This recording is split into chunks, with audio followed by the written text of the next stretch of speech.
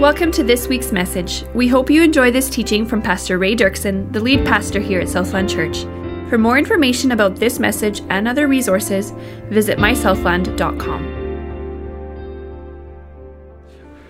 We're in the middle of or just getting going in a series called Marriage and Sexuality, and I have no idea how many parts there are to it. I agreed that I was going to speak for at least 3 weeks, but I can see that this series is going to take a little bit longer than that, and there's some very, very exciting pieces to the series coming, and you won't want to miss one of them as we move forward. So if you happen to miss a Sunday or something, make sure you go back and listen to what's online, because there will be surprises coming along the way, and I won't be warning you ahead of time.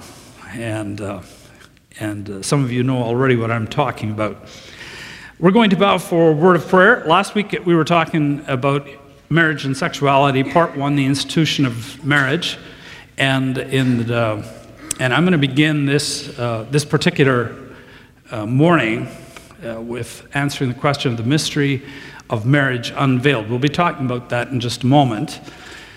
But before we do, I'm going to have some things to talk about before we get to that came out of a question or a couple of questions that I had from last week, and then we're going to get into the mystery unveiled. So let's bow for a word of prayer, invite the Holy Spirit to speak to our hearts and our minds. Holy Spirit, we just ask you, and we invite you now to teach us. Your ways are truth, your ways are life. And we have found that when we do things the way you designed them, we find the life that we've been looking for all along, and the fulfillment that we're looking for. And so I just pray that in this series, when the enemy, the devil, would have this series to be about condemnation, I pray that, Holy Spirit, you turn what he means for bad and turn it into something good that's life-giving and causes people to turn to you. In Jesus' name, amen. The question from last week, a very, very, very good question. It came actually in 2 ways from two different people. And this was a question, basically summarized this way: if undermining marriage has such devastating consequences on children, then what hope do I have for my children? That's a great question, isn't it? And so I just want to give. In fact, I typed out an email to one particular parent, and then I felt like I was supposed to share the gist of that content with you here. And I told this particular parent that I was going to be doing that. And I want to give you hope.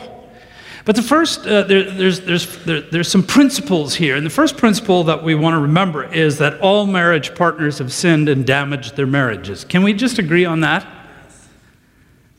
Can we just agree on that? Everybody is a sinner. There is no non-sinning spouse. There's no such a thing. We're all in the same boat in that sense. We're all broken. That's why Jesus had to come. To die on the cross for our sins, not only for the forgiveness and removal of the guilt of our sins, but also to make us whole.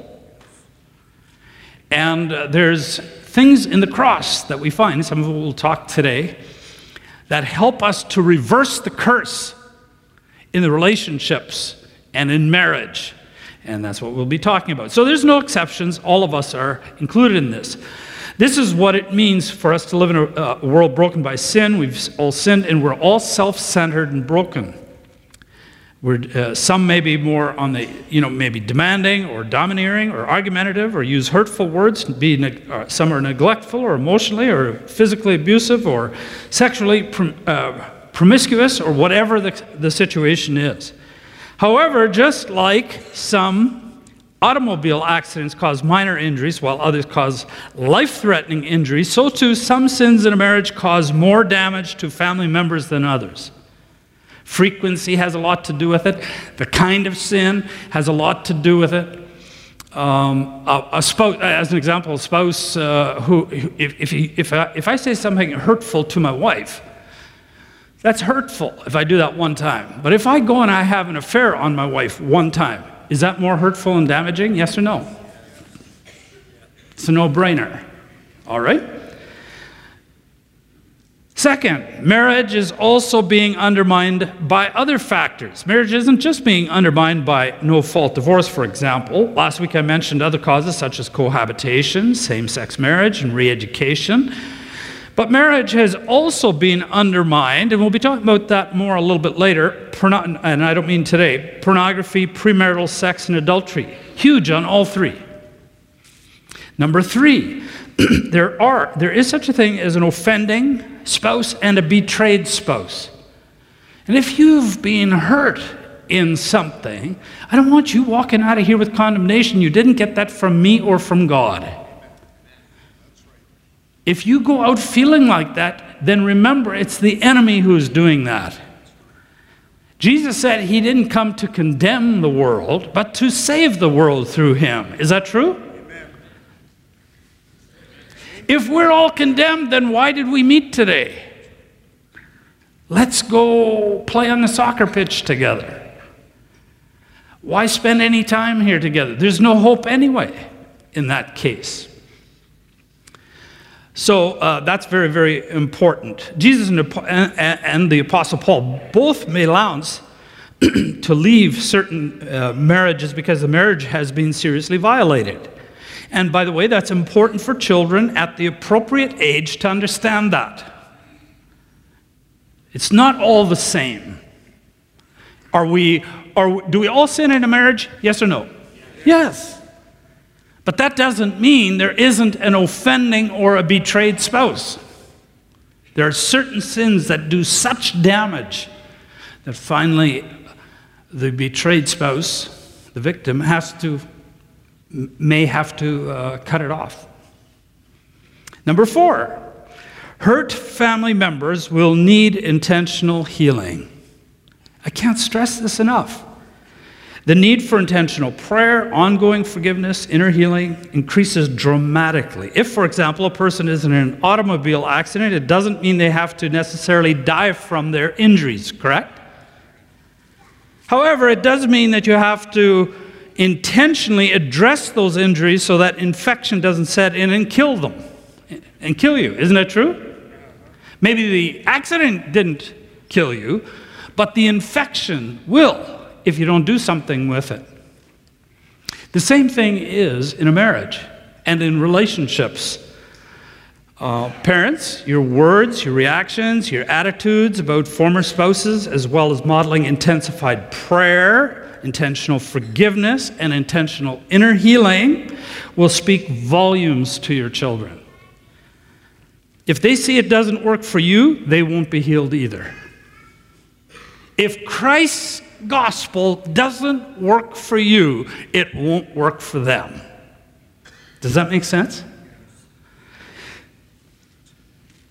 In which case, they will probably become part of the wrong statistic. And that's why I say that. Number 5, Christian youth need to be, and that's why I loved the thing about the camp there, it was all about the youth, need to be actively involved and engaged in youth ministry. They, like all of us, need strong community. Why? They are at an age when they are designed to begin preparing to disengage from family and become independent. That's how God designed it. It will be important that they have a spiritual family apart from their natural family where they can connect and be influenced for God. This is particularly true in today's world, which is trying to pull them away from God. But parents, you must model this by actively engaging in Christian community yourself. And by that, I mean more than going to church on Sunday. That is not engaging, that's listening. Engaging is when you become part of a small group, and now you start to minister, you give and you receive. You don't just receive, you give. And then you get involved and you begin to serve. And your kids need to see that. So you have to do it. Parents must also guard their children's schedules from being packed with extracurricular activities so that they don't have time for youth. This is more critical than you realize. Church is not the optional add-on. Parents, your number one responsibility is to raise godly children for God. That's what Malachi said. You and I will answer to God whether we made that a priority in their lives or not. Does that make sense? So what I'm saying is we have to be very intentional about this. Number 6, stats are just that, stats, averages. True, when marriage is undermined, it negatively impacts innocent spouses, children, and society, as we said last week. But if I use a stat like 60% in a negative sense, that means that 40% will not be affected in a negative sense. Is that true? Yes. So your kids aren't necessarily damned for eternity because something went wrong. However, there's something more that needs to be said.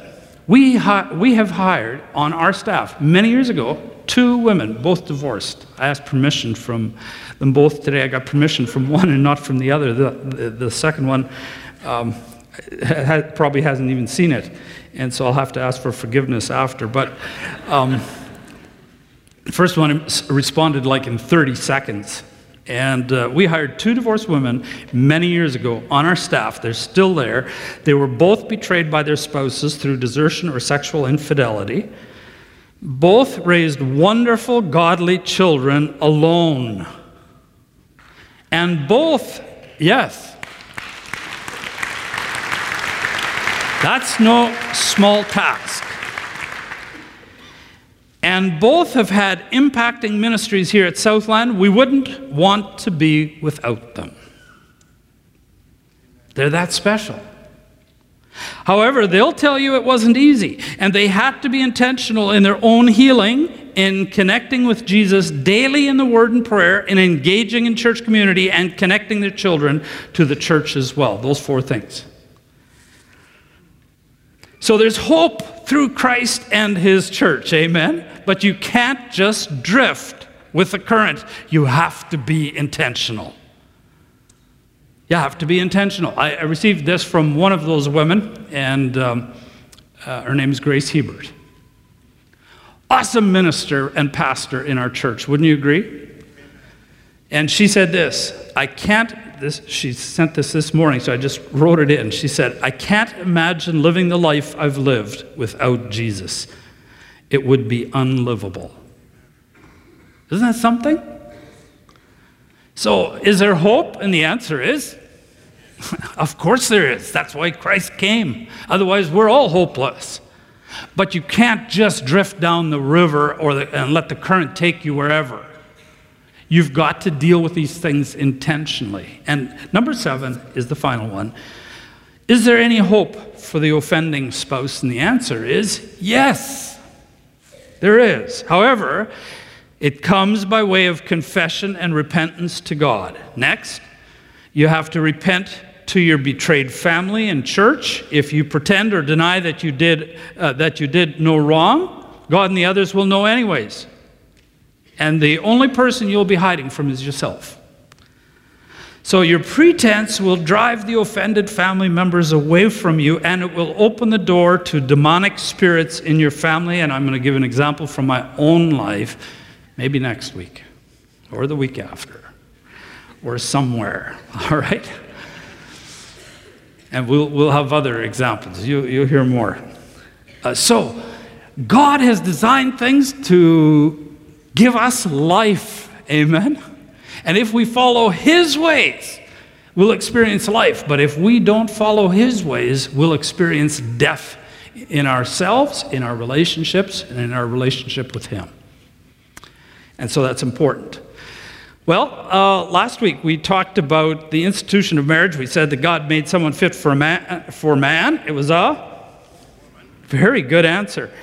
God marked it with a memorable event, and it was called a marriage. God protected marriage with a covenant. And the covenant has a couple of purposes, at least that we discussed. Marriage is a covenant between a man and a woman. Marriage is a covenant before community. And marriage is a covenant witnessed and overseen by God, meaning he is ensuring that that thing is being held to protect other innocents, like spouse and children, from harm, and to hold the marriage together until the glue of mature love sets and cements the relationship. That was last week, and some of you are thinking, why didn't you say it that quickly? And this morning we're going to talk about the mystery of marriage unveiled. Ephesians 5:31 says, "Therefore a man shall leave his father and mother and hold fast to his wife, and the two will become" what? One flesh. This mystery is profound. And I'm saying that it refers to Christ and the church. The word mystery does not necessarily refer to something difficult to grasp, but to something previously hidden from people, but now revealed by God. Ephesians 1:9 says that, making known to us the mystery of his will according to the purpose which he set forth in Christ. And there's a bunch of mysteries that Paul unveils and declares through the gospel of Christ in the New Testament, in his Pauline epistles. But we're just going to be looking at one today. Paul, quoting Genesis 2:24, which no doubt some of you recognize, "Therefore a man shall leave his father and mother and hold fast to his wife, the two will become one flesh." We read this already, but there's a reason I'm rereading it. "This mystery is profound, and I am saying that it refers to Christ and the church." Paul says that man and woman becoming one in marriage is a mystery. And he immediately adds, "I'm saying that it refers to Christ and the church." So the mystery of marriage is somehow connected to Christ and the church.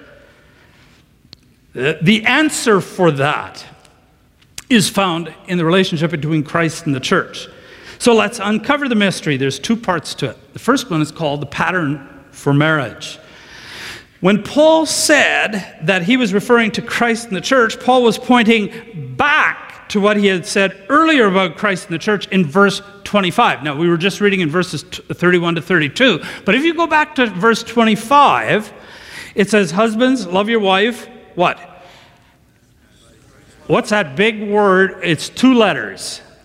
"As Christ loved the church," and what?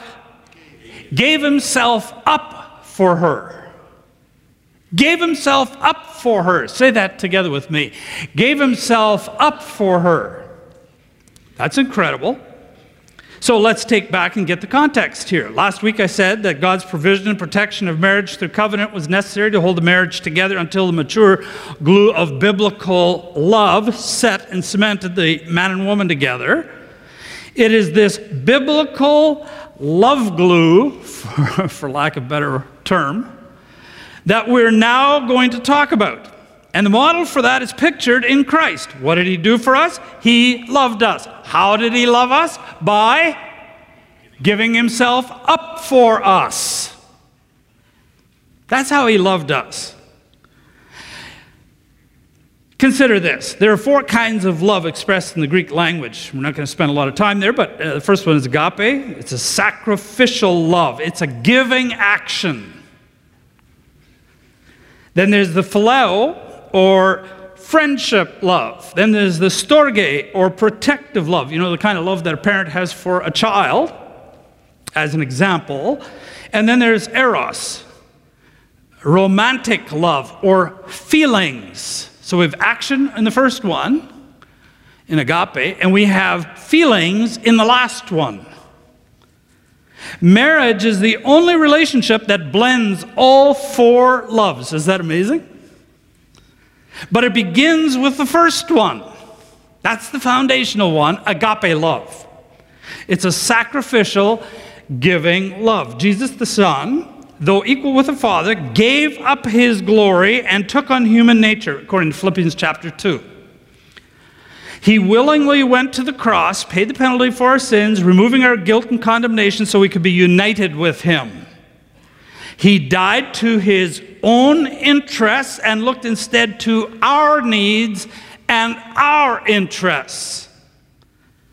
And by giving himself up for us, he brought us into deep union with him. And now Paul says, we're supposed to do the same. We're supposed to do the same. Give up our own rights for the sake of our spouses in the same way that Christ did for us, the church. So you wake up the morning after your wedding, young people, and you ask, what do I do now? So what do you do now? You begin by dying to your own self-centered desires of what your spouse can do for you, and you begin to think as you're lying in bed of what you can do for your spouse. That's what Jesus did. That's the pattern God has for your marriage. This is where most marriages have gone wrong. Most of us married for what we were going to receive, not what we were going to give. That certainly was true for me. I didn't marry to serve Fran. That never even occurred to me. I married for what I would receive, and I could hardly wait. I wouldn't have articulated it that way, but in hindsight, it is very easy for me to see. It's, in fact, obvious to me.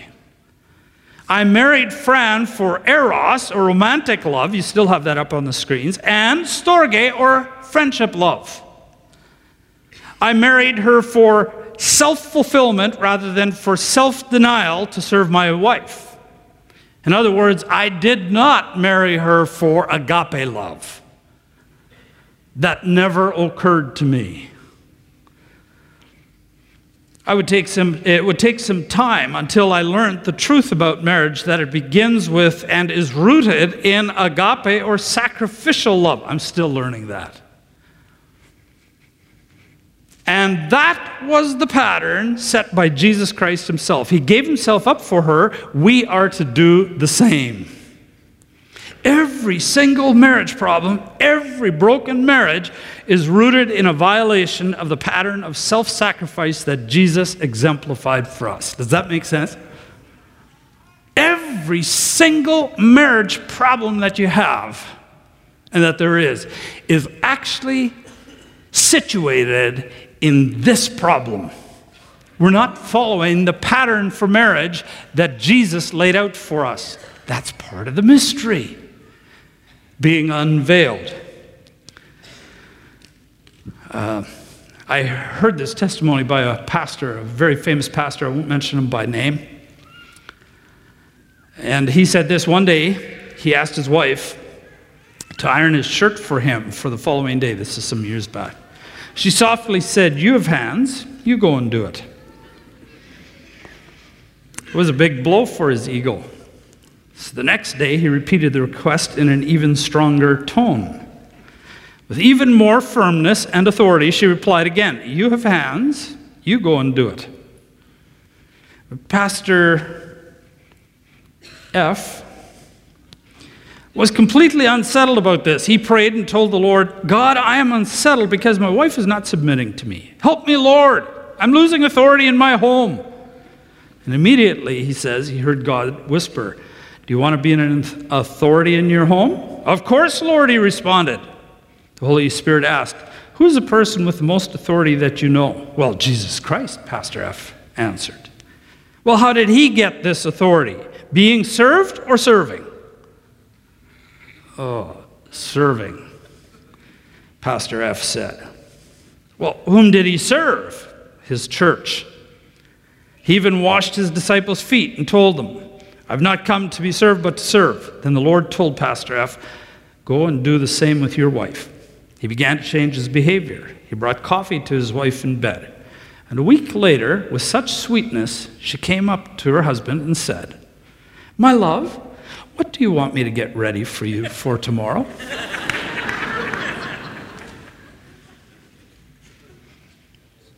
Is it true? Yes. To be sure, just because you give up yourself for your spouse is no guarantee. And some of you are sitting here and you're saying, "Yeah, well, I've been sweet to my spouse, and that did not happen next week. In fact, it didn't happen next year. It didn't even happen the next decade." And you may be right. That's not why you do it. Not everyone that... let me ask you this question. Did Jesus die for the sins of the world? Yes or no? Just yours and mine? Or all the sins of the world? Does he want all to come to know him? Yes or no? Did he give himself up for all? But will all receive it? And will all respond? No. And just because your spouse doesn't respond doesn't mean that that's not how you're supposed to do it.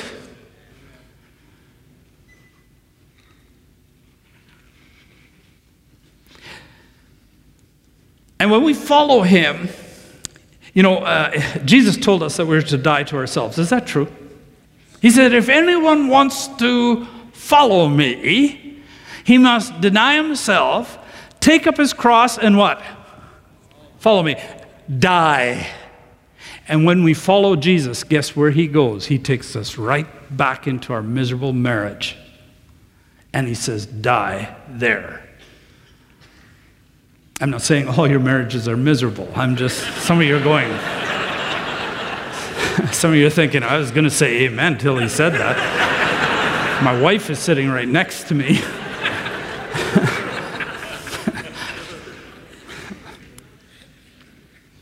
There's a second part to unveiling this mystery. Not only did Jesus set the pattern, he gave us the power. He gave us the power. You object, if I just give and don't get anything back, I won't be able to survive myself. I'll just die inside. And you have a point there. You are right. There is something to what you're thinking and what you're saying. You'll just shrivel up and die.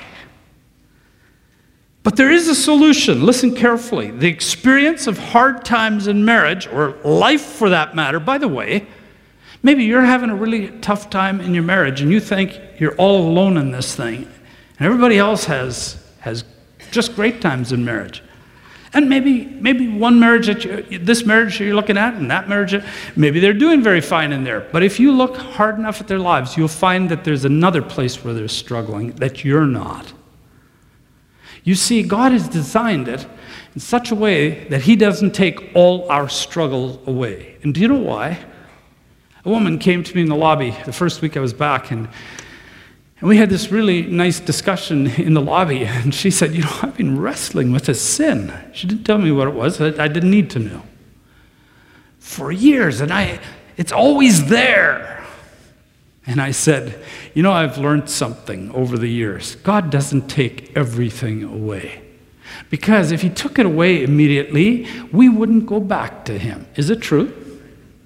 He allows certain things that put us in a position where the only way we can survive is if we let our roots go down deep till they find the refreshing waters of Jesus himself. Is it true? Yeah. You see, we're not living for today. We're living for eternity. Your marriage, your relationships, your health, your finances, your whatever, it's not about today. It's about tomorrow. The great tomorrow. Eternity. He's preparing us for eternity. So, the experience of hard times should drive us further into Christ for strength, but it doesn't with everyone. Some choose to, and some choose not to. So what do I mean by that? We say that, and I referred to Grace Hebert and what she said. This is what she was talking about, exactly what we're going to be talking about now. Let's first see how Jesus was able to give himself up for us. He didn't just give up himself for the church and then say, do likewise. He even showed us how he received the power to be able to do that. I want to ask you a question. When Jesus gave himself up for us, was it easy or hard? Hebrews chapter 12 says, consider him who endured from sinners such hostility against him, so that you do not grow weary or faint-hearted. In other words, he's saying, by looking at Jesus, then you won't get weary because you haven't faced anything like what he faced. That's really what he's saying here. You and I have never faced what he faced. In your struggles against sin, he says, for example, you have never resisted to the point of shedding blood, have you? And the answer is no. So was it hard for Jesus, yes or no? Yes. We can see more of that in Acts chapter 4, verse 26 to 27 as well. So then, how did Jesus endure it? By the power of the Spirit. That's how. That is water baptism. Spirit came down upon Jesus. You remember that in Luke chapter 3. Then the Spirit led him into the wilderness to be tempted. Luke chapter 4, verse 1. And then when the 40-day period of testing and temptation was complete, he returned in the power of the Spirit. Chapter 4, verse 14 says that. And soon after that, Luke records that Jesus was attending a synagogue on the Sabbath, and see what it says about what happened there. Here's what it says. As was his custom, we should learn from that, by the way. He went to the synagogue on the Sabbath day, and we should too go to church. That should be our custom.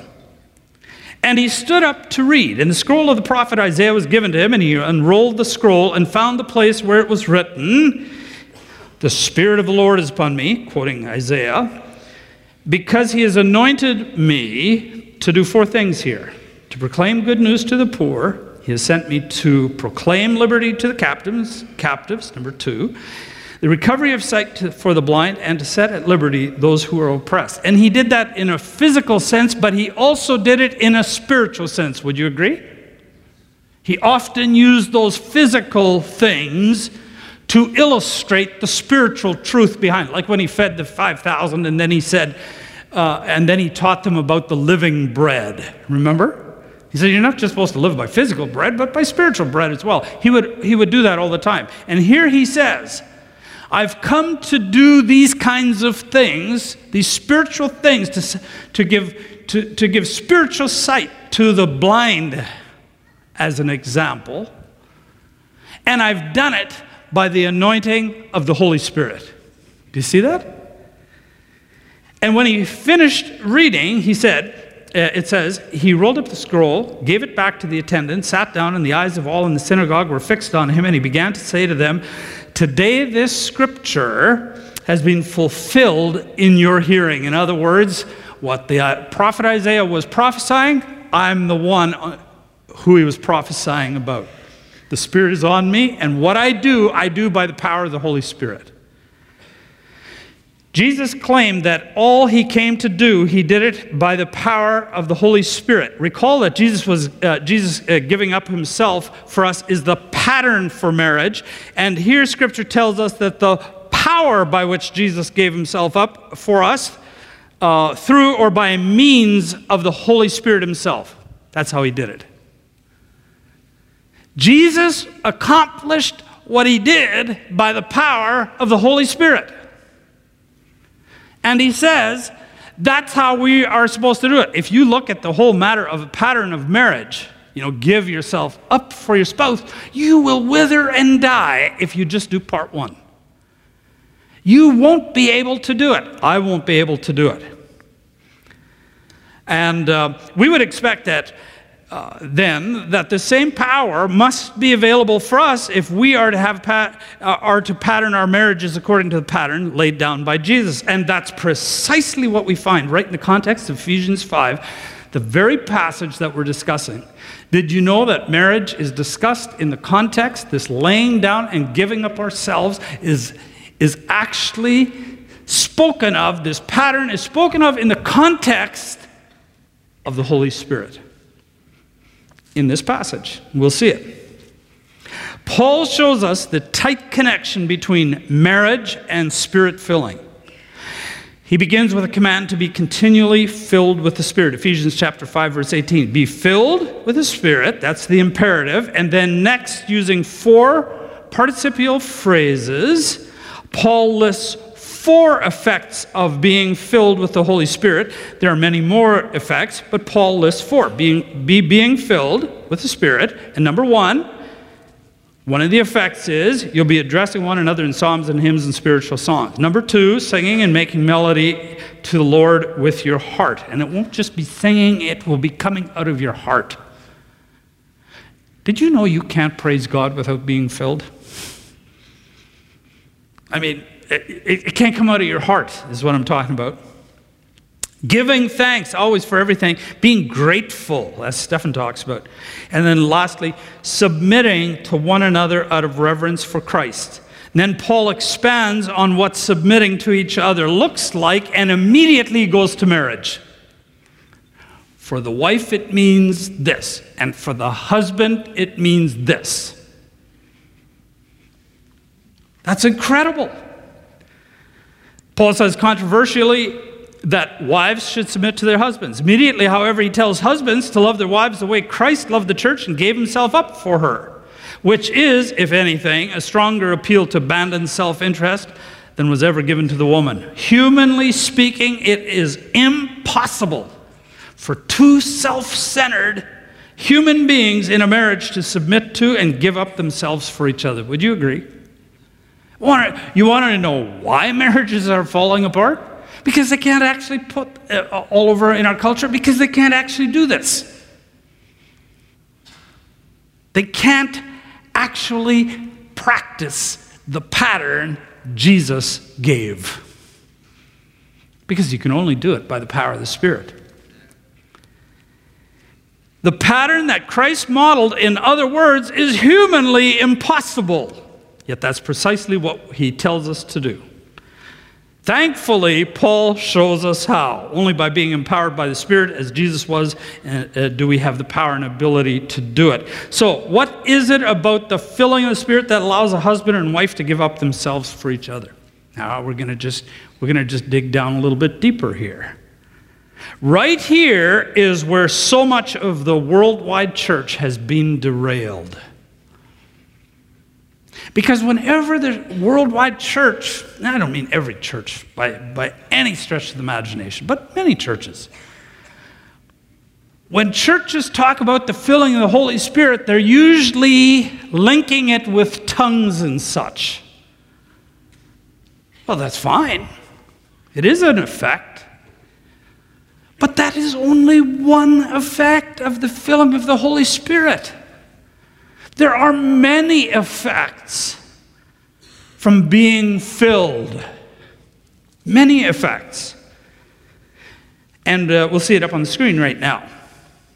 It's so much more to worship and love God from the heart, according to Ephesians 5:19. In that very passage we looked at. Verse 20, to be truly grateful in all circumstances. You can't do that without being empowered by the Spirit. To overcome temptation and grow in spiritual freedom. Matthew chapter 3. To boldly witness, Acts chapter 4. You can look these up. To fulfill a particular calling or task. To be filled with joy, peace, and hope. To be able to answer when arrested for Jesus' sake. To remain faithful in martyrdom in Acts chapter 7. Did you know that when what it says about Stephen? Stephen was about to be stoned. Do you remember the story in Acts chapter 7? Verse 55 it says, and Stephen, full of the Holy Spirit, looked up to heaven. And that was just as they were about to stone him. You can't go into martyrdom without being filled with the Holy Spirit. If you think you need the Holy Spirit to speak in tongues, boy, for martyrdom, how much more do you need it? Would you agree? Yes. We've got too sidetracked on this thing. It's not just one thing. The filling of the Spirit is just a powerful thing. We need it. We need the Spirit's fullness for every part of the Christian life. So what is it in giving up yourself for your spouse that you will need the Holy Spirit's fullness for? Strength. You and I will need divine strength to give up ourselves for our spouse. Would you agree with that? And to hang in there if our spouses don't respond or walk out on us or do whatever. So what are these two elements from the Spirit that will give you such divine strength? The first one is God's experiential love through the Holy Spirit. It all begins with God's love. Now, do the persons of the Trinity love one another? Yes or no? They certainly do. In John, Jesus was praying in John chapter 17 for his disciples just before he was going to die. And as he was praying for them, he prayed this. He said, "May they be brought to complete unity, to let the world know that you sent me and have loved them even as you have loved me. Father, I want those you have given me to be with me where I am and to see my glory, the glory you have given me because you loved me before the creation of the world." That's the second time he's already said that the Father has loved him. "I made known to them your name, and I will continue to make it known, that the love with which you have loved me," there's the third time he's saying it, maybe in them and I in them. 3 times he says it. The Father always loved the Son always loved the Father, and the Son always loved the Spirit, and they glorify each other. That's what the Trinity does. Love is in the Trinity. God is love. You can only say God is love if there's actually more than one person. Because love can't exist without there being a recipient. There has to be a giver and a recipient. And in the Trinity, there's perfect love between the members of the Trinity. Isn't that amazing? And they glorify each other. And so at the heart of the universe, in the triune God, there's real, genuine, selfless love. Always has been, always will be. Aren't you glad? The sun continues to lose its energy, but God will never quit being love and loving. Isn't that exciting? He will always love you. Everyone on planet Earth is looking to be loved. Would you agree? Is there any chance of breaking into that perfect circle of love that exists between the 3 persons of the Godhead? And the answer is yes. Look back at the second part of verse 26. "That the love with which you have loved me may be in them too."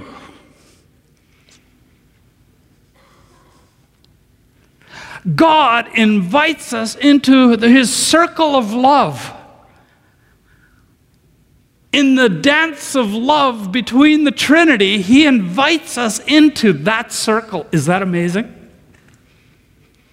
Can you imagine being part of a family where there is only and always perfect love? That's incredible. When you become a Christian, a Christ follower, you get invited into the circle of the triune God's love. The dance of love. Wow. Wow. Jesus even prayed for us to experience God's love. John 17 says, "May they be brought to complete unity, to let the Father know that you sent me and I have loved them, even as you have loved me.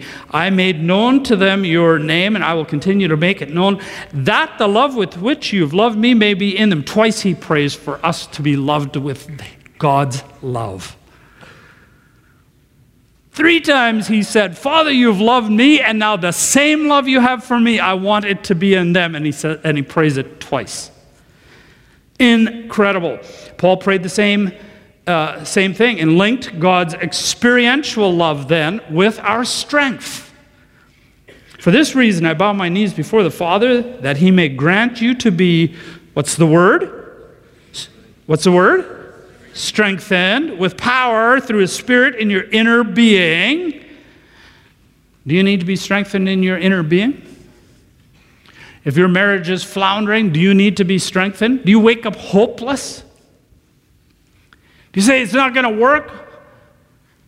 Do you need to be strengthened in your inner being? Paul was praying that they would be strengthened in their inner being by the power of the Holy Spirit. But what was it that he was specifically praying for them to experience? Love. Take a look. So that being rooted and grounded in love, and I put in brackets experiential love, because it's at this point you don't want theoretical love. Is that true? It's experiential love. That's what changes you and I. You may have strength to comprehend with all the saints what is the breadth and length and height and depth, and to know the love of Christ that surpasses what? Come on, help me, church. Surpasses what? knowledge. Do you know what that's saying? He's talking about it's a love that surpasses knowledge. If it surpasses knowledge, it has to be experiential. Is it true? And Paul is praying for the Ephesians to experience that, because he says that's what's going to strengthen you. If you experience God's love, you will be able to give like Jesus did. That's what he's saying. Wow. Incredible. Oh, how unsearchable the riches of Christ. God's experiential love gives us strength to keep on going. Wouldn't you agree? The psalmist said that God's love was better than life. Look what he says in Psalm 63. He said, "Oh God, you are my God." Oh, we sing that one, right? "Oh God, you are my God." That's the one. Comes right out of here. I'm better than the team. Earnestly, just checking if you're listening. Earnestly I seek you. My soul thirsts for you. My flesh faints for you as in a dry and weary land where there's no water, because your steadfast love is better than what? My lips will praise you. David says that without God's experiential life, life isn't even worth living. And I meet people all the time. I meet believers all the time who say, "I can't go on." You're right, you can't go on. It is too hard, whatever the circumstance that you're facing, and maybe it's in your marriage. But with God's love, experiential love, that surpasses all knowledge, you can go on. You say, "Well, I don't have the love of my spouse."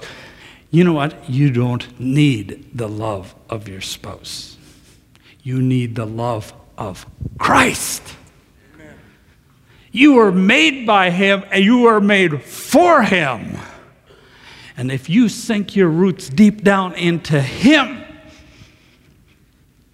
you will be able to do what he asked you to do. Amen. Is it true, church? Oh my, it's true. Here's the second one. I got to hurry on. Otherwise, they won't sing the ending song. It's always embarrassing when they say, "Go, we're out of time." What they mean by that is the preacher went too long. Here's the second element that will give you divine strength. They did it last week. God's joy through the Holy Spirit. Not just his love, but his joy.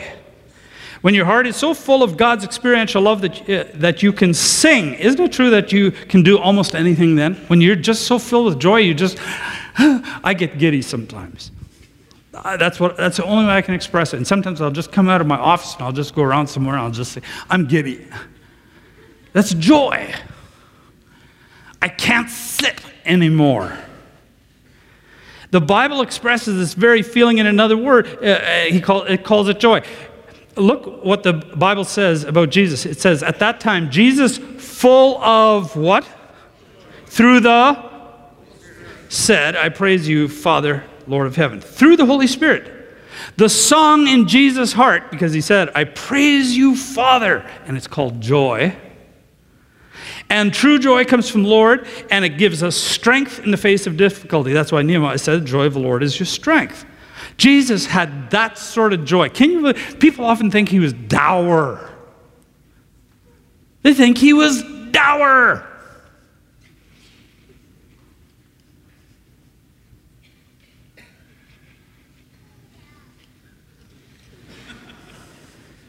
Jesus was not. He was full of life and joy. And he got it through the Holy Spirit. Oh my. Loved by the other person of the Trinity, filled with joy, Jesus had the strength required to keep on going in spite of withering opposition. Isn't it true that when we feel loved and when we feel joy, that we can do almost anything? We can handle almost anything. And so, just as Jesus prayed for us to experience the love of God in that same prayer, he also prayed for us to be similarly filled with joy. Did you know that? He didn't just pray that you'd be filled with God's love, he prayed that you would have joy. Take a look. Same passage, John 17:13.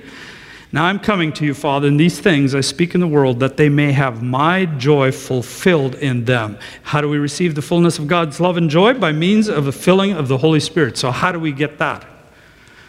There's 4 ways that I'm just going to touch on. Personally, asking for the filling of the Spirit in prayer. He says that in Luke chapter 11:13. I'm going to move to the next one. Another way is by laying on hands and having somebody pray for us. It was referring to that passage that Paul prayed for them.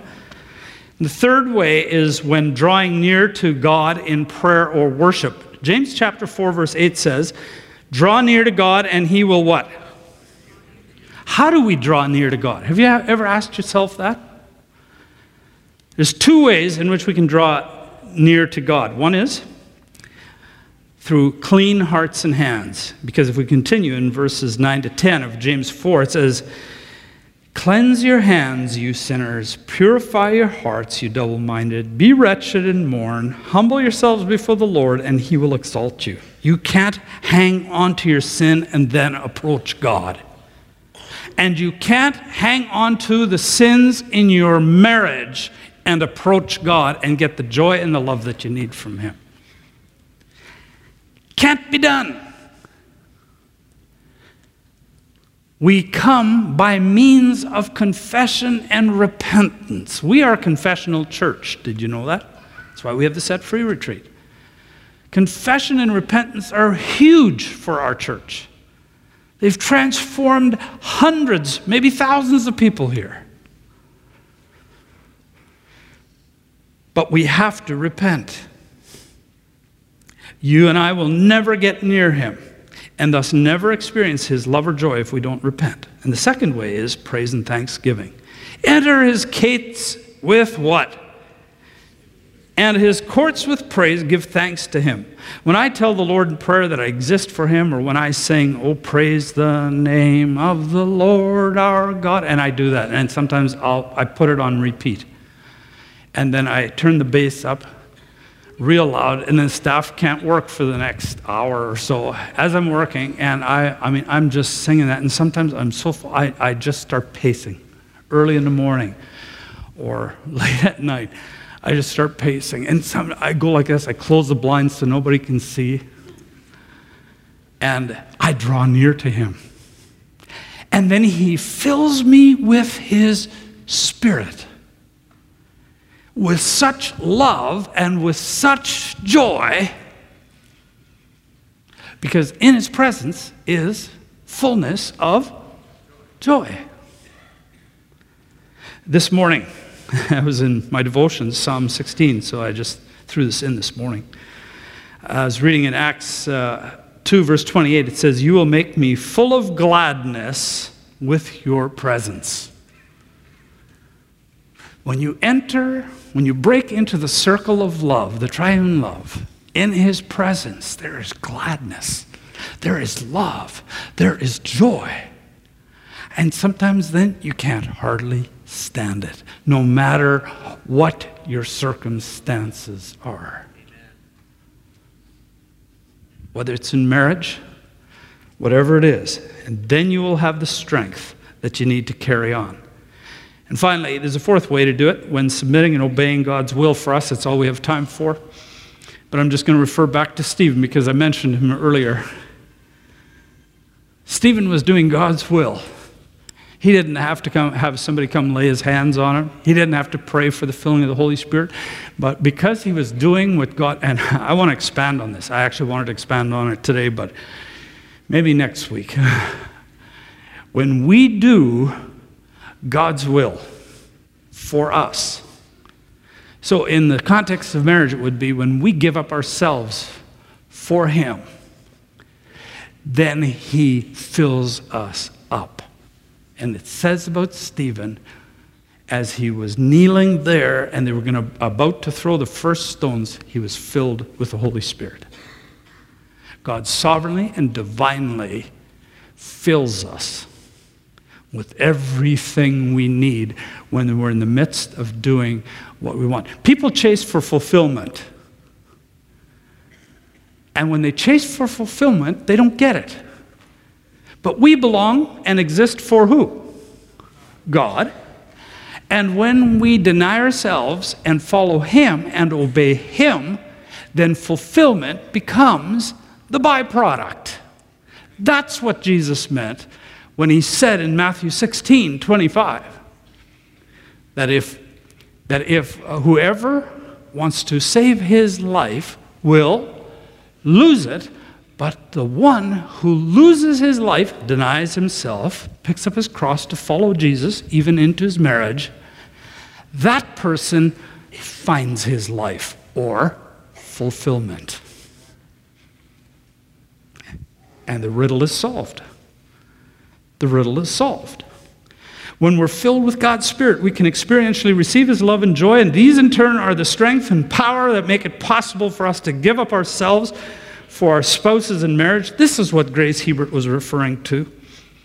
And so the gospel of Jesus' self-giving for the church shows us the pattern, how marriage is supposed to work. When we follow that pattern by the same power Jesus used, then our marriage reflects back the gospel of Jesus' self-giving for His church. And so the one exists for the other, and the other exists for the other.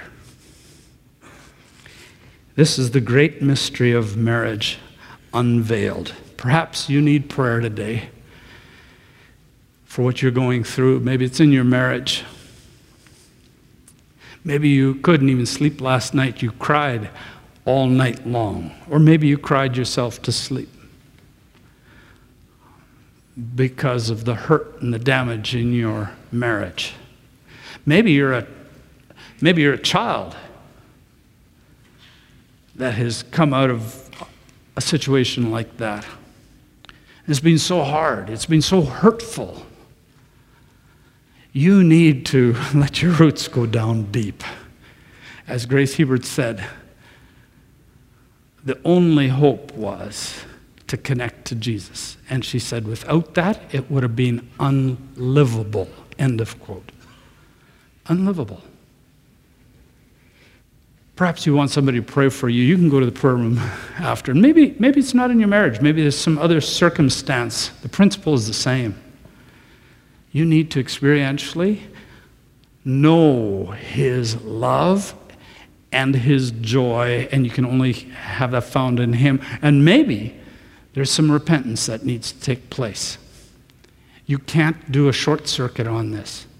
We have all sinned. We all have to confess. We all have to repent. Is that true? Everybody. There is no exception at Southland.